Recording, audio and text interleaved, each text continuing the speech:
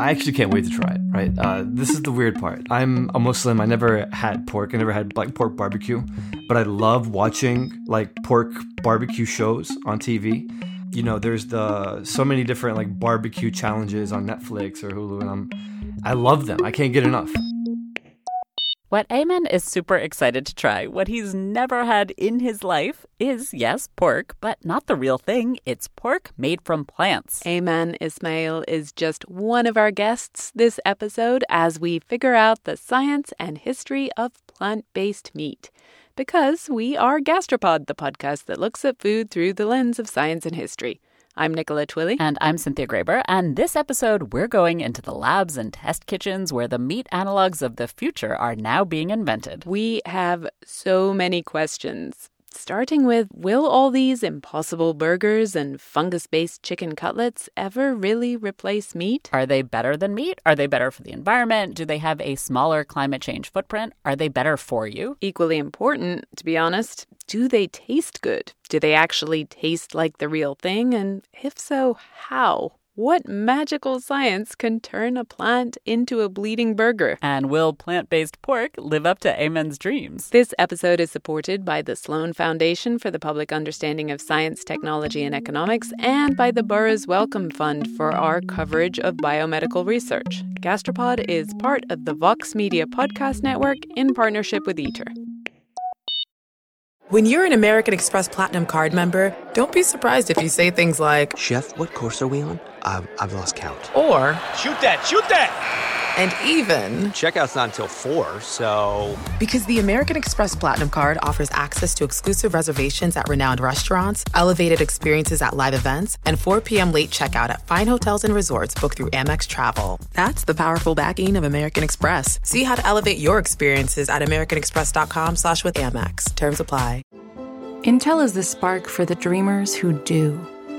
They dream of a life with no diseases, of cleaner, greener, more reliable energy, of advancing education by bringing AI everywhere.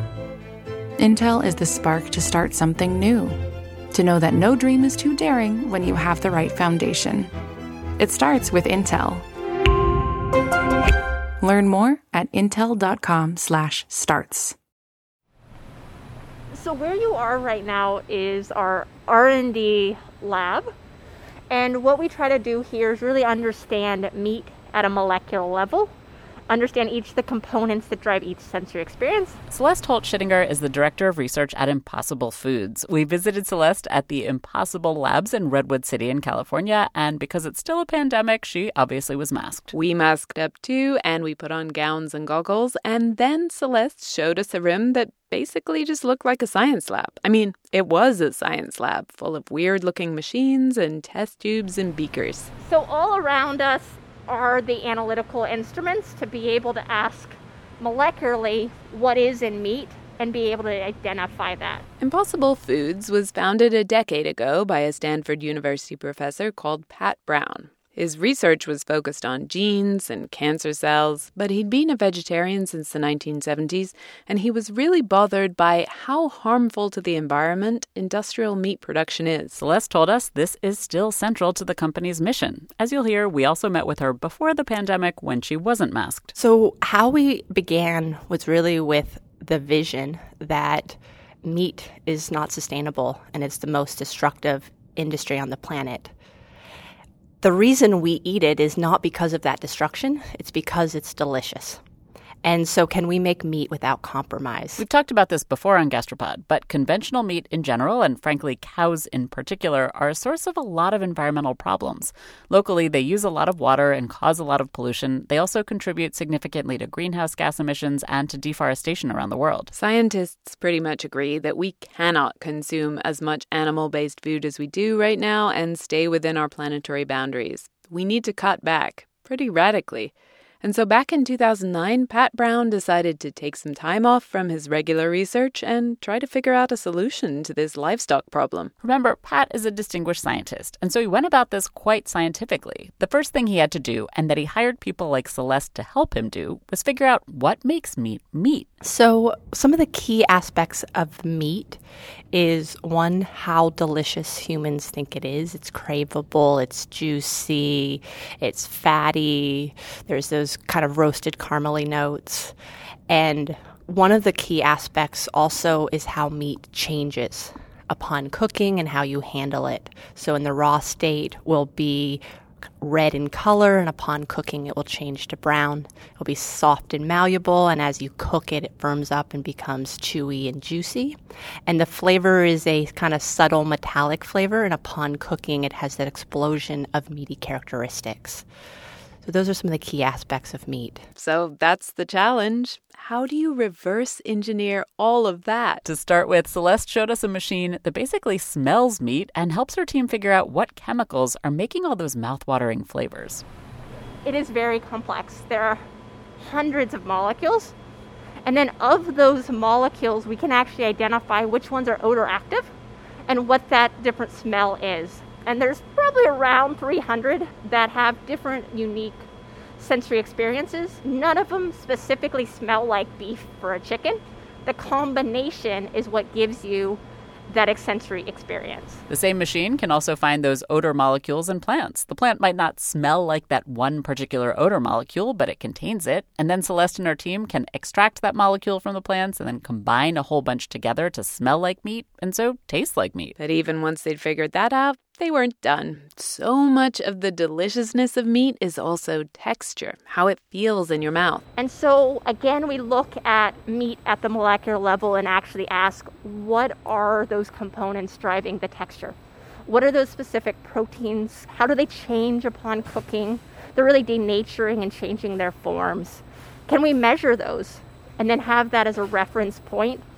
And then go and screen and look at many different plant proteins and look at what their properties are. Celeste showed us a machine that can test texture, too. They can hook up a bunch of different types of things that can press down and cut through the meat in different ways. So we could have even human teeth, or we have razor blades. And each of those measurements, we can get different parameters, and we'll screen lots of them. Yes, they really do have human teeth on this machine. We had someone who had a dentist as a father, and so we got some teeth. Getting it all just right isn't easy. It's taken Impossible years and many iterations before they released their first product. They did the first trials at Momofuku in New York in 2016. It was a burger, but it wasn't quite there yet. Celeste says, for one, it just kind of fell apart on the grill. Which the new and improved Impossible Burger does not. And that's what's now available at supermarkets and restaurants around the country alongside ground Impossible beef. And then just this autumn, they debuted an Impossible chicken nugget. And they're not the only ones trying to replace beef burgers and chicken nuggets in our hearts and on our plates. Another huge one in the market is Beyond Meat. They're even bigger than Impossible these days. They sell hamburgers and ground meat and sausages and chicken tenders. This plant-based meat business is hot right now. Meatless meats are on a meteoric rise and is projected to become a U.S. $1.5 billion industry by 2022. Fake meat is turning into real profit. The stock market debut for Beyond Meat went beyond. The hottest IPO of 2019 so far. This stock has a cult-like following. It's going to sweep over the world. Our mission is very simple. It's to completely replace animals as a food technology. But as regular listeners to Gastropod will not be surprised to hear, this whole fake meat business is not actually a new movement. Meat alternatives are not new at all. So in my research, I found that they have been basically a thing ever since people have stopped to eat meat for whatever reason. And ever since they're sort of thinking of not eating meat, there's ideas of having something that is like meat. This is Malte Rodel. He's a researcher in environmental communication at the Swedish University of Agricultural Sciences, and he studies the history of plant-based meat replacements. He told us that these alt meats have gone through distinct phases of popularity and innovation based on why people were eating them. As we talked about in our recent tofu episode, China has a really long history of cooking up foods that are meant to be meatish. For thousands of years, they've made meat replacements out of tofu and out of wheat gluten, which is called seitan, and seitan has a kind of meat-like chewy texture. These plant-based proteins weren't necessarily always used as a meat analog, but they could be a replacement for people who didn't eat meat, which was mostly for religious reasons. So there are certain streams of Buddhism that reject the idea of eating animals. And so there's always this tension between, if we can't eat animals, we need to have something similar, especially to wean oneself off. Soy-based foods were slow to catch on in America, as we mentioned in our episode, but in the late 1800s and early 1900s, a whole bunch of new fake meat products sprouted onto the scene. When we see a commercialization of meat replacements, meat alternatives, through a person called John Harvey Kellogg, that's the brother of the person who made the Kellogg's company. This time, the motivation was health. And yes, regular listeners will have already encountered our old friend John Harvey, Mr. Cornflake's brother. He had a very unusual health philosophy, and he ended up running a sanatorium founded by Seventh-day Adventists in Michigan.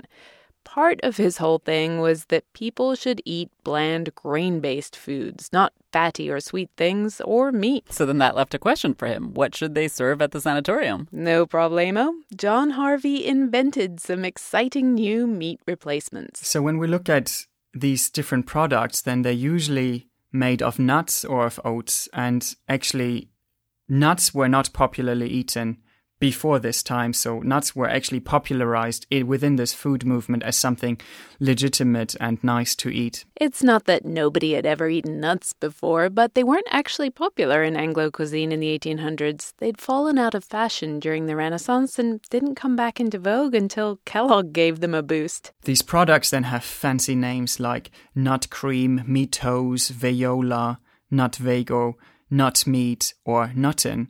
And some of these explicitly refer to sort of what they're made of, like nuts. Others refer more explicitly to what they're supposed to do, like nuttin is sort of a fake to mutton. These nut and oat concoctions actually, and surprisingly, became somewhat popular within a relatively limited community, but these enthusiasts brought protos and nuttin to people around the world. The foods became particularly popular in England in the early 1900s because people were going through a health craze there too. Nuttos and protos were described in their marketing materials as, quote, vegetable meats. In one ad, a Nuttos fan said, "It tastes like all the naughty things, but has the advantage of being digestible and wholesome." According to Malta, people at the time would braise protos, mash it into a cutlet, bake it with macaroni, and even sub it into a jambalaya. But as popular and delicious as Nikki just made these vegetable meats sound, they were really only eaten by a very niche group. At least that was true until the First World War in the UK. That's when vegetable meat found an even bigger market. Meat alternatives were seen as a vital way to support the wider population. Especially in the UK, this was a much larger problem than in the US. Meat was really tightly rationed, especially in the UK. Meat, a perishable commodity, long-term in production, is one of the hardest food contracts to fill. Bill must get along on odds and ends of meat substitutes in his sandwiches, but he doesn't grumble if he gets plenty of tea, strong enough for a mouse to trot on. Before, plant-based meat substitutes had been eaten mostly by people who didn't want to eat meat for ethical, religious, or health reasons. But during both world wars, plant-based protein found a new audience. People who would have rather eaten real meat, but there just wasn't enough. These protein substitutes were either mixed in to make real meat stretch further or shaped into a straight-up replacement, like the soy sausages that were notorious in World War II. Even though we didn't have the same rationing that the UK did, apparently soy sausage was a thing here too during World War II. It was called soysage, and the New York Times at the time suggested serving it with, quote, an appetizing tomato or parsley sauce. After the Second World War, there was a little bit of a protein panic. The World Health Organization put together a protein advisory group in the 50s, and in the late 60s, they came out with a report on how to avert the coming protein crisis. There was a real fear that there wasn't going to be enough protein to feed the world. which is what led to the next wave in plant-based meat innovation. This protein panic inspired the rediscovery of tofu in the U.S., which is a story we tell in our tofu episode. But this worry over protein wasn't just a hippie thing. Big ag and industry were investing in plant-based proteins, too. In 1960, a big food processing company called Archer Daniels Midland invented something I used to see in health food stores called TVP. Textured vegetable protein, spun protein. So there's lots of different names that pop up, especially in the late 50s, early 60s, of technologies that are able to make this protein isolate into strings. And these strings then are supposed to resemble the actual texture of meat as opposed to merely being a nutritious thing. So what we've seen until then was more remaking the nutritious content, maybe remaking the savoriness of what meat was like. And now from the 60s onwards, we see more of a shift towards the stringiness, the texture of meat. TVP was brown and looked like sort of freeze-dried granules. It was something vegetarians put into tomato sauce as like a bolognese sort of thing when I was a kid. And to be honest, I thought it was pretty grim back then. Yeah, so TVP was, in the beginning, I think, faced with a lot of skepticism. It's a bit weird, right, to have these dry chunks of something that you then boil a bit, hydrate, and then they become a bit stringy, but don't taste like much. They always have this, they still do, I think, have this bit of an off taste. But over the next few decades, companies that were marketing meat substitutes, mostly to vegetarians, they invented products that were an improvement over TVP and that you can still find today. They were supposed to taste like meat. There's Boca burgers and chicken and Morningstar Farm sausage patties and lots of others. These meat replacements were not bad, but I say as someone who has tried them but who also eats meat, you wouldn't mistake them for meat. They really were for vegetarians. They weren't a replacement for a burger if you actually ate meat. But the new wave, today's Impossible and Beyond burgers, that's different. So the new boom we're seeing in the last couple of years is related to what some academics and some industry people would describe as high moisture meat alternatives. High moisture meat alternatives sound so delicious, but strangely these new products are delicious if you ignore the name. High moisture is not on the label. No, my frozen package of Ground Impossible says quite proudly in bold, all flavor, no cow. And it continues burgers, tacos, lasagna, use like ground beef in your favorite recipes. So what is this big breakthrough? How have these companies managed to create a convincingly meaty thing from planty things? Coming up after this break. Your last day of vacation and you found time for a deep tissue massage followed by a long mud bath, then a 2-hour nap. Because you're an American Express Platinum Card member and booked your stay at a fine hotel and resort through Amex Travel, which means a 4 p.m. checkout. And those relaxing vacation vibes can keep going at the airport in the Centurion Lounge. Just a splash. Before you board the plane, back to reality. That's the powerful backing of American Express. See how to elevate your travel experiences at americanexpress.com/withAmex. Terms apply. Intel is the spark for the dreamers who do. Those with ambitious, out-of-reach ideas begging to become real solutions. They share a vision for how our world and our lives can thrive when bold thinking meets strong silicon. They dream of a life with no diseases, of cleaner, greener, more reliable energy through the power of supercomputing. They dream of trust and privacy for all, of advancing and expanding education by bringing AI everywhere. Intel is the spark to start something new, to build something better, to know that no dream is too daring when you have the right foundation. It starts with Intel. Learn more at intel.com/starts. First time we had a sensory panel, consumer panel of us versus ground beef, it was like a 90% preference for the ground beef from cows. Our current product is about equal. So some people, they can tell the difference, but on a preference-based and a liking-based, it's very at parity. And we're just early stages. The cow is not really evolving. We are. What's allowed companies like Impossible to evolve is advances in science, particularly in the field of high-moisture extrusion, as Malta mentioned. This kind of extrusion is the process of taking proteins and heating them up and applying pressure to them and pushing them through a particular form. There was a lot of innovation in extrusion tech in the 80s. And those advances meant better texture in your alt meat. But it's not just tech improvements driving this new boom. In the past, people innovated in alt meat for religious reasons or health reasons or out of a panic about protein. Today, the motivation is climate panic. That's what's driving this new wave. That's what motivated the folks at Impossible. And Celeste says they hope to convert meat eaters with their new high-moisture burgers that use new extrusion technology. She says these can satisfy any and all eaters, not just vegetarians. So in terms of our protein toolbox, we studied a couple hundred different proteins and characterized them. We have our potato protein, which is really... it gels upon cooking and allows for that firming. And then we have soy protein, which gets elongated and transformed in the extruder, and it becomes chewy and a little porous so it can become juicy. Version 1.0 used a wheat-based protein, which they liked, but it didn't have the same nutritional values as meat, so they swapped it out for the soy protein. But making Impossible burgers isn't like making tofu. They aren't using soy as soy. A lot of times we think of just, okay, different proteins. Does that mean pea and soy? But actually soy has hundreds of different proteins.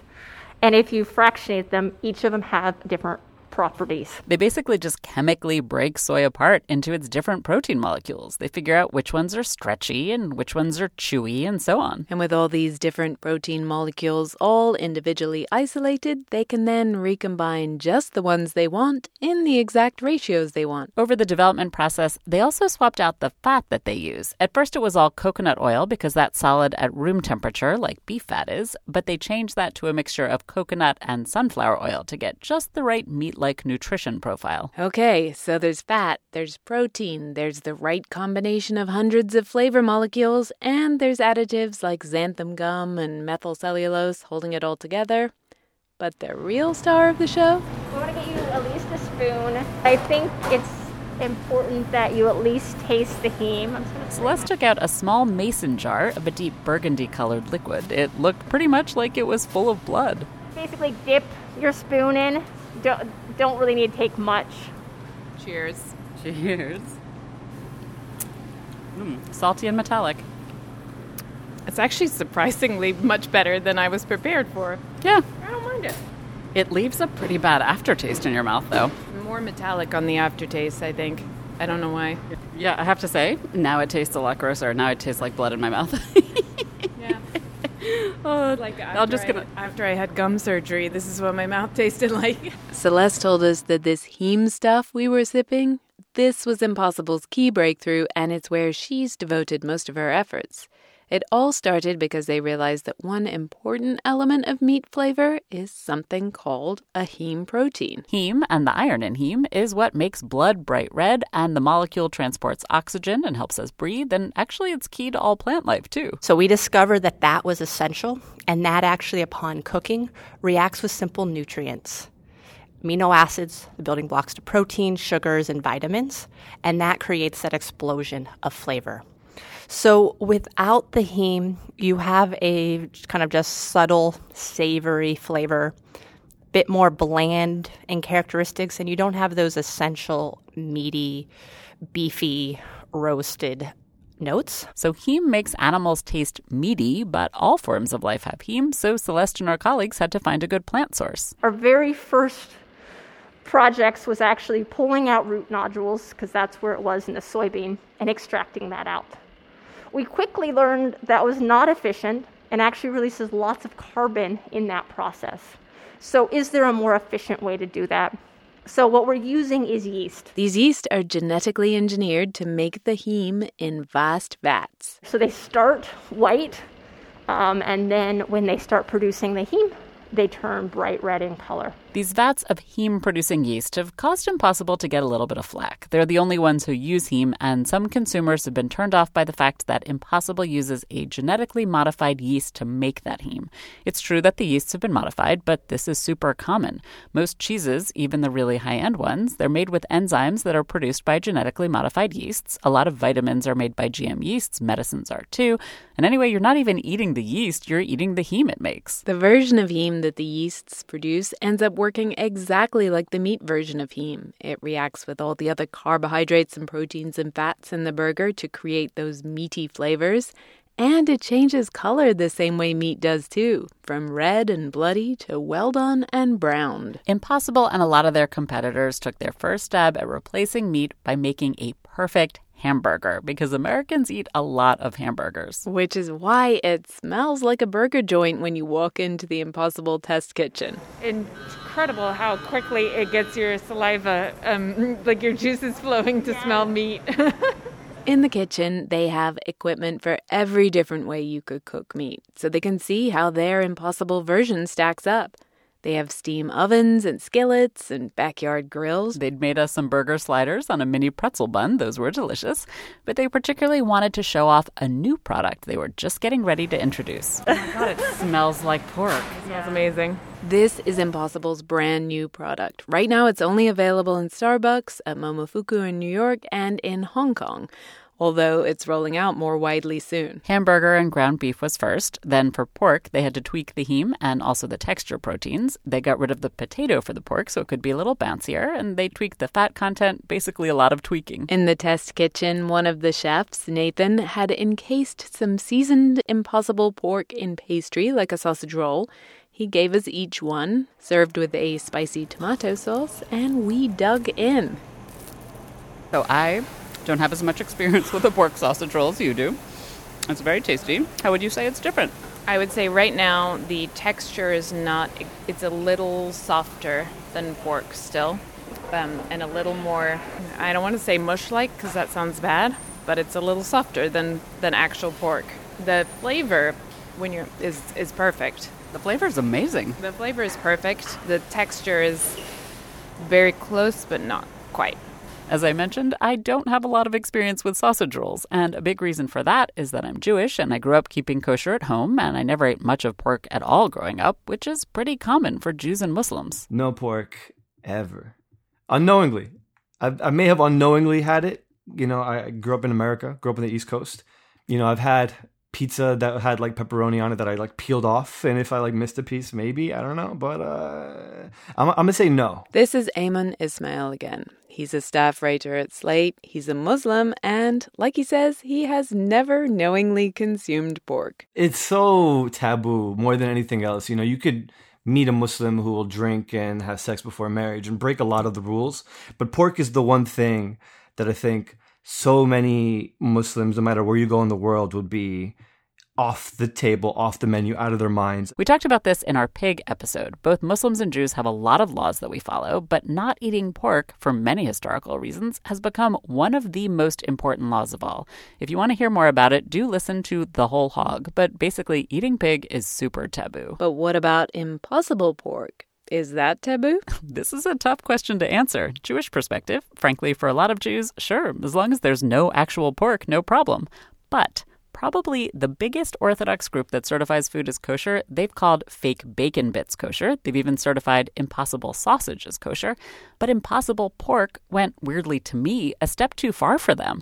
I guess it's because bacon and sausage are ways of preparing meats. Like, I've had duck bacon and turkey sausage, but pork is pig. And so to that Orthodox group, the word pork, Impossible pork, made it not kosher. I'm like, I get that because of the social weight that some of these products have, just the names. You know, pork isn't just a meat product for a lot of Muslims. It's been this tool that was used to shove in our faces that people hate us. You know, there's been how many different accounts where people have thrown bacon at Muslims or left it on the door handles of mosques or even left pig heads. But even though Ayman can definitely understand not wanting to eat even plant-based pork, he's personally pretty stoked to try the Impossible version. And it almost feels like a loophole. It's like, cool, now I get to try pork without it actually being pork. So God is not going to have a problem with it because I'm not eating that same meat that God told us not to eat. So, you know, there are going to be people who are going to say, no, like if you're eating it, it's like it. So it's as if you are eating it. I don't know, man. I think God was very specific in Islam and in the Quran about don't eat pig. And this isn't pig. It's not. It just isn't, right? And on their website, by the way, they say it's even better. So who knows?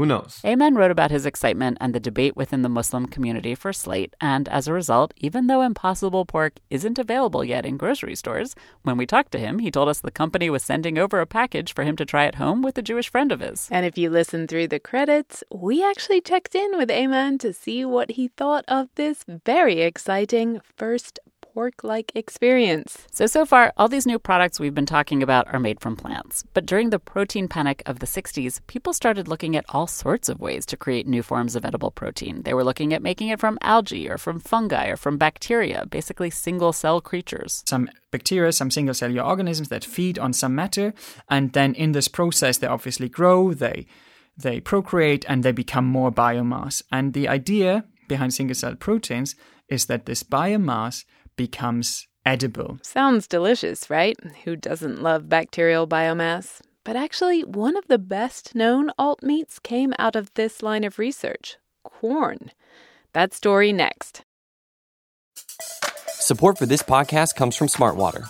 Life moves pretty fast. Are you drinking water that can keep up? Smartwater Alkaline has everything you need to stay hydrated, no matter where your day takes you. Whether you're pitching a tent or your next big idea, Smartwater Alkaline can help you perform your best. It delivers a pure, crisp taste that makes it the perfect chaser after a big workout. Elevate how you hydrate and pick up a Smartwater Alkaline today. To learn more, visit drinksmartwater.com. Support for this episode comes from Viator. Sure, a good souvenir is always fun, but it's the experiences that people love the most about traveling. When you get back home, that t-shirt might fade and that snow globe might break, but it's those once-in-a-lifetime memories that will last. Viator is a website and app where you can book travel experiences like architectural sightseeing, snorkeling excursions, sunset cruises, and so much more. With Viator, you can reserve everything from simple tours to thrilling adventures with over 300,000 bookable experiences in 190 countries. Whether you're a foodie, a history buff, or an adrenaline junkie, there's something for everyone. Plus, Viator's travel experiences have millions of real traveler reviews, so you can have the information you need to book the best activities for your trip. When you book a travel experience with Viator, there's always flexibility and support with free cancellation, payment options, and 24/7 service. Make memories that will last forever with Viator. Download the Viator app now and use code Viator10 for 10% off your first booking in the app. One app, over 300,000 travel experiences you'll remember. Do more with Viator. This all started with one of the UK's biggest food companies, Rank Hovis McDougall. They make very iconic British brands like Hovis and Mother's Pride bread and Mr. Kipling cakes. So what happened in this company was that they were making bread and they had a lot of byproducts from bread making. And they were looking for a bacterium or fungi or something that would transform these starches that were a byproduct of their manufacturing process into biomass. And so they went to lots of different places around the UK and took soil samples, and after a couple of years, they decided that there was one fungi that they had found somewhere that grew really well on these starches. The fungi is called Fusarium venenatum. It's closely related to a fungus that is a huge problem for wheat, and at first they thought it was, in fact, this very wheat disease. But it turns out the fungus they found was an entirely new species that nobody had ever identified before. Back at the lab, they grew this fungus in tanks, and when they harvested it, it apparently looked like uncooked pastry and had a, quote, very mild, almost bland, wheaty mushroom flavor. And best of all, it was kind of stringy. Initially, they were going to chop it up and make it into granules of alt meat, kind of like TVP. But people at the company realized it had a good texture on its own for things like fake chicken patties. Well, this makes it sound super easy. Find a novel random soil fungus, grow it, form it into patties, hey presto. But it wasn't like that at all. To make some genuinely new food item like they did out of fungi is something really difficult. That overall took them, I think, almost 10 years from the first idea in the late 60s towards sort of having a product. And then it took them another 10 years to get the approval as a food item. A 20-year overnight success story. At first, the company sold corn to supermarkets. It was used in Sainsbury savory pies. One was a chicken-style corn and mushroom puff pastry pie, and the other was a potato-topped veggie and beef-style corn pie. This was in the 1980s. I remember it launching. For the first few years, while people got used to it, you could only buy it in ready meals. But then they launched corn cubes and ground corn in the 90s, and then in the 2000s, corn finally made it stateside. Like me. We actually buy corn regularly. My partner Tim loves to have corn fake chicken patties as a sandwich for lunch. In a patty, it works pretty well. It's a little mushy compared to chicken, but it's good. But still, corn isn't making juicy ribeyes. It can only do chopped steak bits. And Beyond and Impossible are also stuck with ground meat for now. But that's not all of meat. Whole cuts are still a challenge. Ground is part of the way, but we need entire muscle tissue. And so there are new challenges to be able to do that, especially on the texture side. Basically, they haven't figured out how to make their protein strands long enough and stiff enough to mimic the fibers in a whole cut of muscle meat. Yet. But there's a company that thinks it's met this challenge. Here in the near term, we'll be coming out with a crispy cutlet and a steak product, a whole cut steak product. But then after that, I mean, really the options are endless. We can produce things like pork products, like fish, jerky. This is Tyler Huggins. He's the co-founder and CEO of Meaty Foods, MEATI. Well, meaty is a type of meat made out of mushroom roots. Simple as that. Like Pat at Impossible, Tyler wants to save the environment. He started working in forestry, but then he went back to school for a PhD, and he decided he wanted to use fungi to try to solve major environmental problems. He realized that a big environmental problem he could try to fix was the meat one. He checked out corn, of course. Honestly, I think it's one of the better alternative meats that are out there. But we just wanted to use modern approaches, more simple processing, higher nutrition, in order to make, sort of the version 2.0, if you will. Just because this British company had figured out how to grow corn at scale doesn't mean it was easy, which is why they didn't really have any rivals in the fungal meat space till recently. It's very rare to actually grow mycelium for its biomass. And that's something, there was no books written on how to do this, and we had to invent the process from the ground up. Tyler spent his PhD working on this problem, and then years after his PhD too, he and his co-founder had to figure out the process, of course, but then they also had to find the right microbes. So they held some auditions for quite a few of them. Thousands. It was really a matter of setting the guardrails that we were looking for. So, scalability, high yields, speed of growth, bland flavor, color, really good carbon conversion efficiency, and then ultimately nutrition and safety. The winning fungus has a super high protein content, and it's what nutritionists call a complete protein with all the amino acids humans need.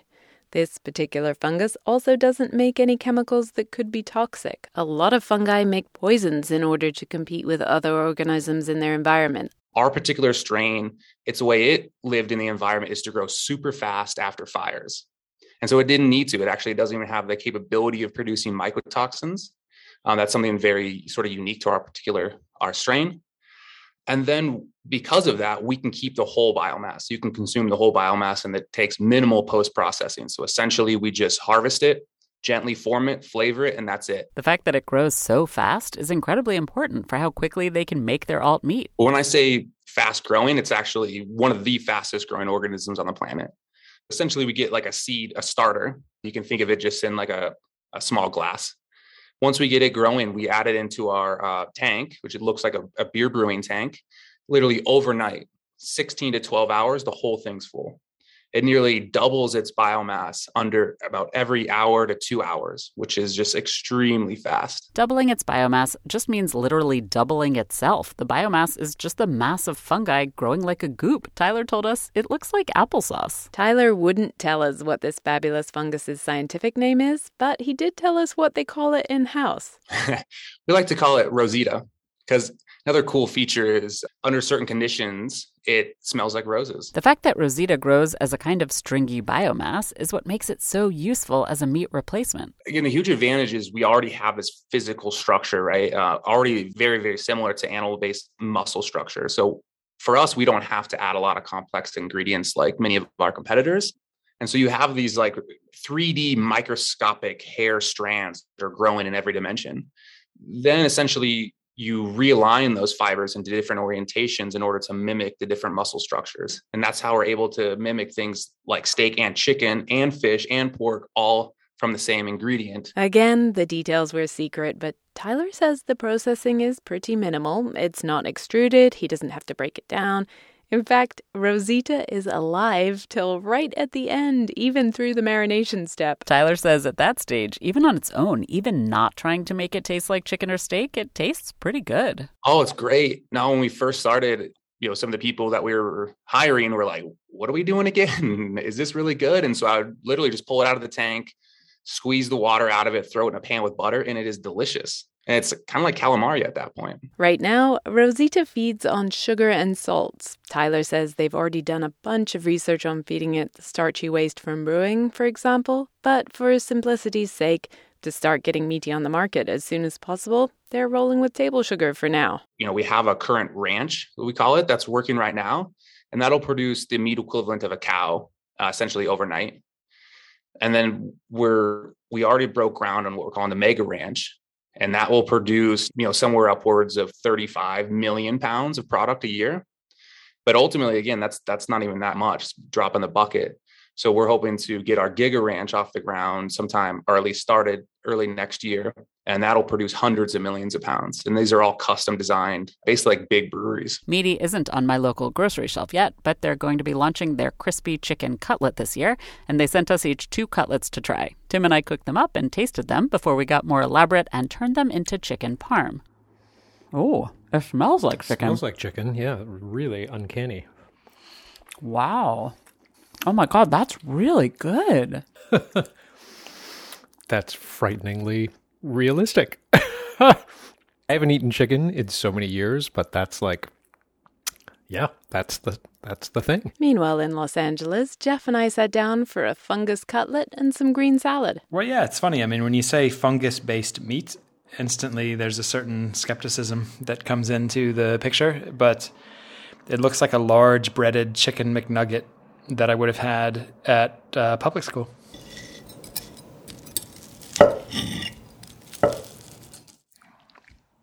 If you didn't tell me what it was, I would have thought it was kind of a slightly soft, very tender chicken cutlet. And I definitely would not have guessed that it was made from fungus. And it doesn't taste bad. That's pretty nice. It tastes like chicken nugget, honestly.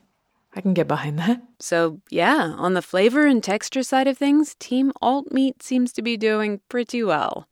But that's not the only area for comparison. Beyond taste, how do these plant patties and fungus cutlets stack up to their real meat analogs? Are they really better for the environment? Better for your health? The best of all? Yeah, I mean, some of the language is, I find it quite shocking, or, they're going for that wow factor as, this is the solution for our future. This is going to solve a big portion of our climate change problem, or completely overhaul the need for industrial animal farming. Rachel Santo is a researcher at Johns Hopkins, and she's one of the authors of a paper that takes a full life cycle look at meat versus these new alternative meats on the market.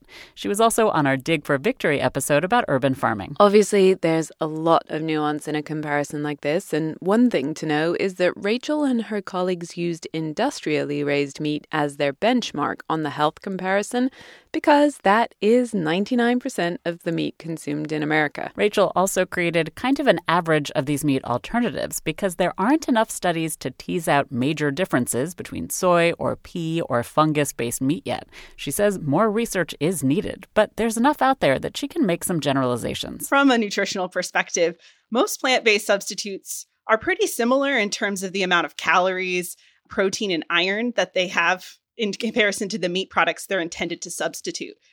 They tend to include more sodium compared to unprocessed meats. There might be slight differences or increases in certain types of nutrients or breakdowns of nutrient profiles.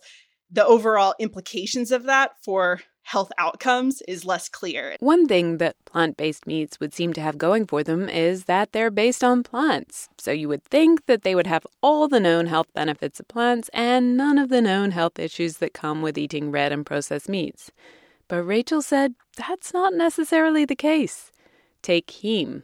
Impossible is so excited about how heme makes their plant patty taste. But it's processed in the body virtually identically as heme protein that's found in red and processed meat. And that is actually one of the ingredients that's linked to a lot of the health outcomes, the negative health outcomes associated with red and processed meat. That said, animal heme is the most bioavailable form of iron, and so this plant-based animal-like version might be good for people who are anemic or for pregnant women. When it comes to the potato and soy parts of the patty, we know that eating those plants is good for you, but Rachel said what we don't know is whether those benefits still apply after Impossible has broken down all these plants and processed them to isolate out and recombine all the different proteins. We do know that highly processed foods or ultra-processed foods are associated with, increased weight gain and obesity. And so there are concerns that, are these similar to other highly processed foods, or is there something different about them that would make them more nutritious or potentially still beneficial even if they are highly processed? So there's a lot to tease out there. What companies like Impossible say is they've basically matched the nutritional profile of meat. But even if the nutritional panel on the side of the box looks the same, a lot more research is needed to know if our bodies digest those nutrients the same way and how healthy these foods really are. Okay, so the health question is complicated. There's a lot we don't know. At the moment, we can't say for sure that these alt meats are better, worse, or the same for you as actual meat. But when it comes to the environment, that should be simpler, right? Conventionally farmed beef has the highest environmental impacts on almost every metric you look at. So if that's your point of reference, almost any alternative is going to look sustainable or more sustainable by comparison. If you compare these alt meats to other meats, the benefit isn't as dramatic. Basically, the greenhouse gas reduction and land and water use reduction when you eat an alt meat burger is a huge improvement over industrial beef, but it's a slightly less dramatic improvement compared to industrial chicken. For this part of the paper, Rachel and her colleagues did compare the full range of meat production systems. And their research suggests even the lowest emissions beef is still higher than the highest emissions plant-based substitute. Other studies suggest that beef raised on well-managed pastures might have a smaller footprint than some plant-based meats. Again, we can't say for sure right now for every specific situation. But definitely, pretty much anything and everything is better than industrial beef, which, just to repeat myself, accounts for 99% of the vast quantities of beef that Americans are eating. One concern that's been raised is that these alt meat products are still using monocultures of soy and peas and sugar that are based in industrial agriculture. Like soy uses a lot of herbicides and pesticides and is generally not the greatest crop from an environmental perspective. But Rachel still says that even taking that into consideration, these products overall are an environmental improvement. And there are other benefits of plant and fungus meats that are harder to quantify but very real. The jobs making these meat substitutes are better and safer than jobs in slaughterhouses. When you aren't dealing with live animals, then you aren't dealing with E. coli that can cause outbreaks of food poisoning and kill people or make them sick. And you aren't giving animals antibiotics and contributing to the big antibiotic resistance problem we have right now. Okay, so overall, these alternatives seem pretty clearly like an improvement over industrial meat in a lot of ways. But now for one of our big questions, are these companies doing what they set out to do? Are they convincing meat eaters to eat less meat? Right now, to be honest, from the data that I've seen, it doesn't look like there has been a substantial substitution effect happening. In America, at least, meat sales aren't going down. In fact, the exact opposite. Even in the past few years, while all these new alt meats have been launching, per capita meat consumption has increased every single year. Celeste told us that Impossible has done a number of surveys of their consumers, and about 90% of them have eaten meat in the past month. But it doesn't seem like they're necessarily replacing a meat hamburger with a plant-based burger. Both alt meat and meat consumption is up, so maybe they're just choosing an Impossible burger when otherwise they might have eaten a salad. That said, these alt meats are still new. Meaty hasn't even launched. So maybe meat eaters will end up reducing their meat consumption in favor of alt meat. Right now, it's too soon to tell. There's no real evidence that's happening yet. But the growth of both markets shows that people just love meat. Malta says that's obvious even just from the advertising. The very idea of a meat substitute sort of has the idea that meat is essential built into it. Meat must be super important. Otherwise, why would you need a substitute for it? So what all this talk about meat alternatives in this way does is that it firstly reproduces ideas that meat eating is an essential thing in society and that we should all do it to sort of keep a happy life together.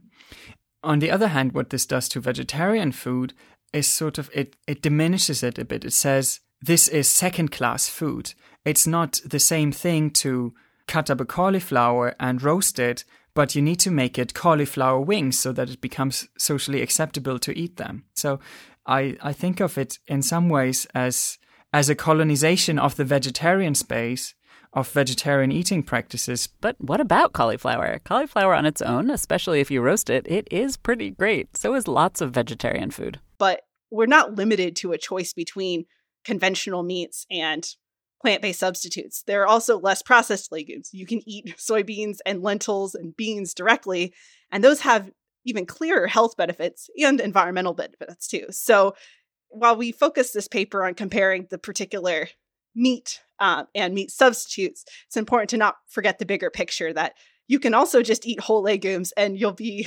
healthier and be protecting the environment more with that choice as well. In fact, when Rachel and her colleagues did their analysis, eating beans and veggies worked out better for the environment than any of the alt meats. And we already know they're great for your health. But also, maybe these meat substitutes don't need to be meat substitutes. Tyler at Meaty thinks his company's new product can and maybe should be its own thing.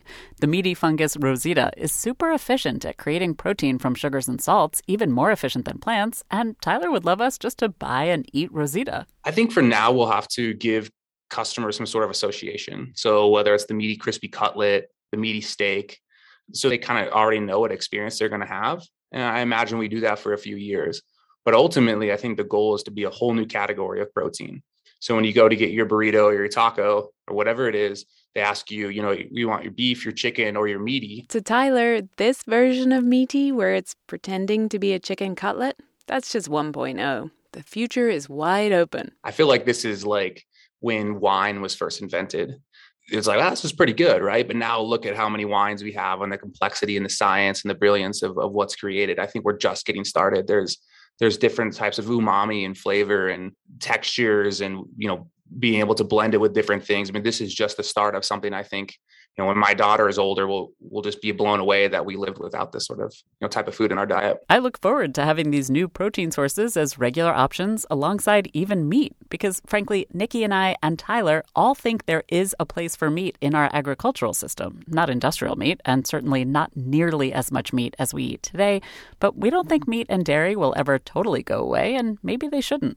My dad has a bison ranch. I grew up, in cattle country. So I have a very high bar for good quality protein and more of an emphasis on, ethically produced protein.